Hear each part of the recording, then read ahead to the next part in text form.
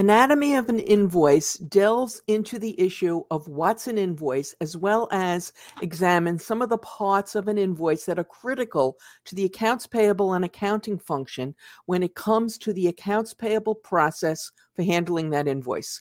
The accounts payable process for invoice handling relies on a strong understanding of the parts of the invoice. So let's get started at the beginning. What's an invoice? An invoice is, very simply put, a bill. It is the word used in the business world to designate the document that asks for payment. It is created and issued by the seller and is sent to the customer, the buyer. Without an invoice, the obligation created when the buyer, the customer, purchased the goods from the supplier, the seller, is likely not to be paid. It is a commercial document requesting payment. It should, but frequently doesn't, contain all the parts needed by the customer to verify and make the payment. Hey guys, I'm Mary Schaefer from AP Now, the place where we curate the latest business intelligence related to the accounts payable and payments function. If you work in, manage, or have responsibility for the accounts payable function, you've come to the right place.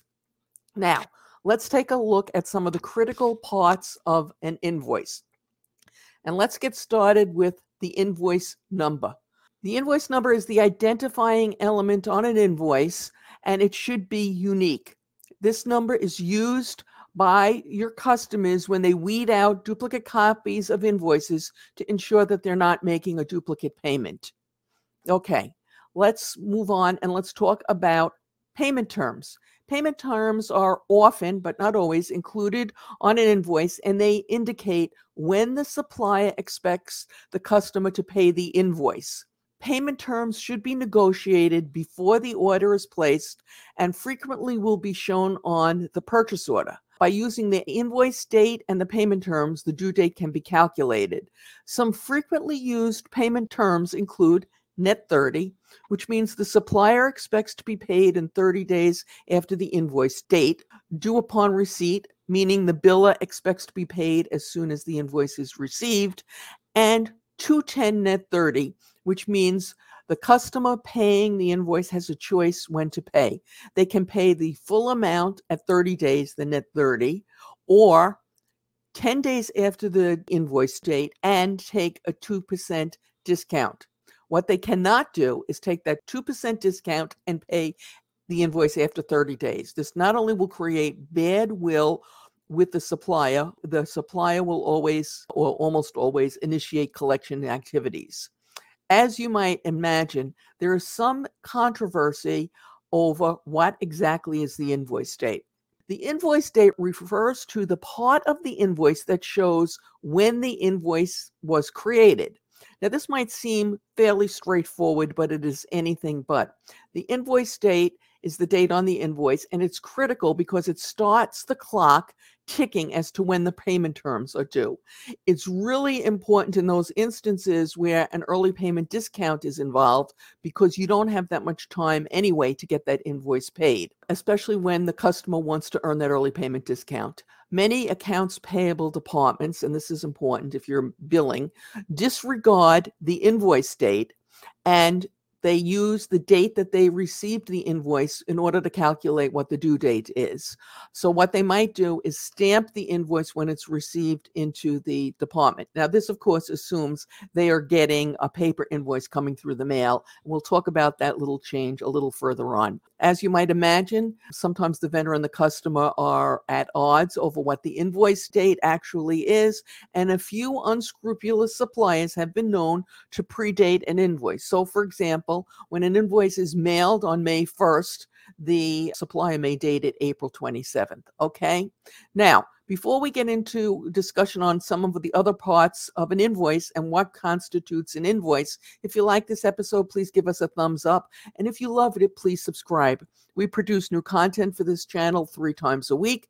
Tuesdays and Thursdays are devoted to payment and accounts payable issues, and Saturdays are reserved for Wordle. And by the way, your thumbs up help us in that it signals to YouTube that they should distribute the content to more people. Okay. Other parts of the invoice, the line item detail.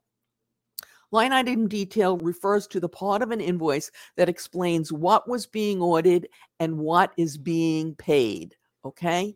And it focuses also on the particulars of each item. Think about your credit card bill. Each line on your credit card bill refers to a particular item that was purchased, where it was purchased from, what it is, and what the price is. These are the line item details on your credit card bill. And if you're in the P-card world, you may recall that this is sometimes referred to as level 3 data. Okay. So just like on an invoice, it spells out the price. It is critical for these line items to be accurate, for when they are wrong or when they don't agree with the purchase order, the total amount on the invoice will not again match the purchase order, and it will have to be reconciled before it is paid. When invoices are processed, each line item is matched back to the purchase order. So it is critical that they match to start with. Otherwise, you get put into that pile of discrepant invoices, which can delay payment. So lastly, we want to talk about e-invoices. What exactly is an e-invoice? E-invoicing and e-invoices are two concepts that are likely to generate a bit of debate among the accounts payable community and the automation professionals. E-invoice is a term used frequently, and it means different things to different people. To some folks, an e-invoice simply refers to any invoice that is delivered electronically, and hence, in that mindset, if you will, an emailed invoice would qualify as an e-invoice. But most automation service providers will tell you emphatically that an emailed invoice is most certainly not an e-invoice. To them, an e-invoice is information or data that is not only sent electronically, but authenticated electronically. Okay, this debate is likely to take another turn in the next year or two, as now many invoice automation solutions are incorporating the ability to read an emailed invoice and process it accordingly.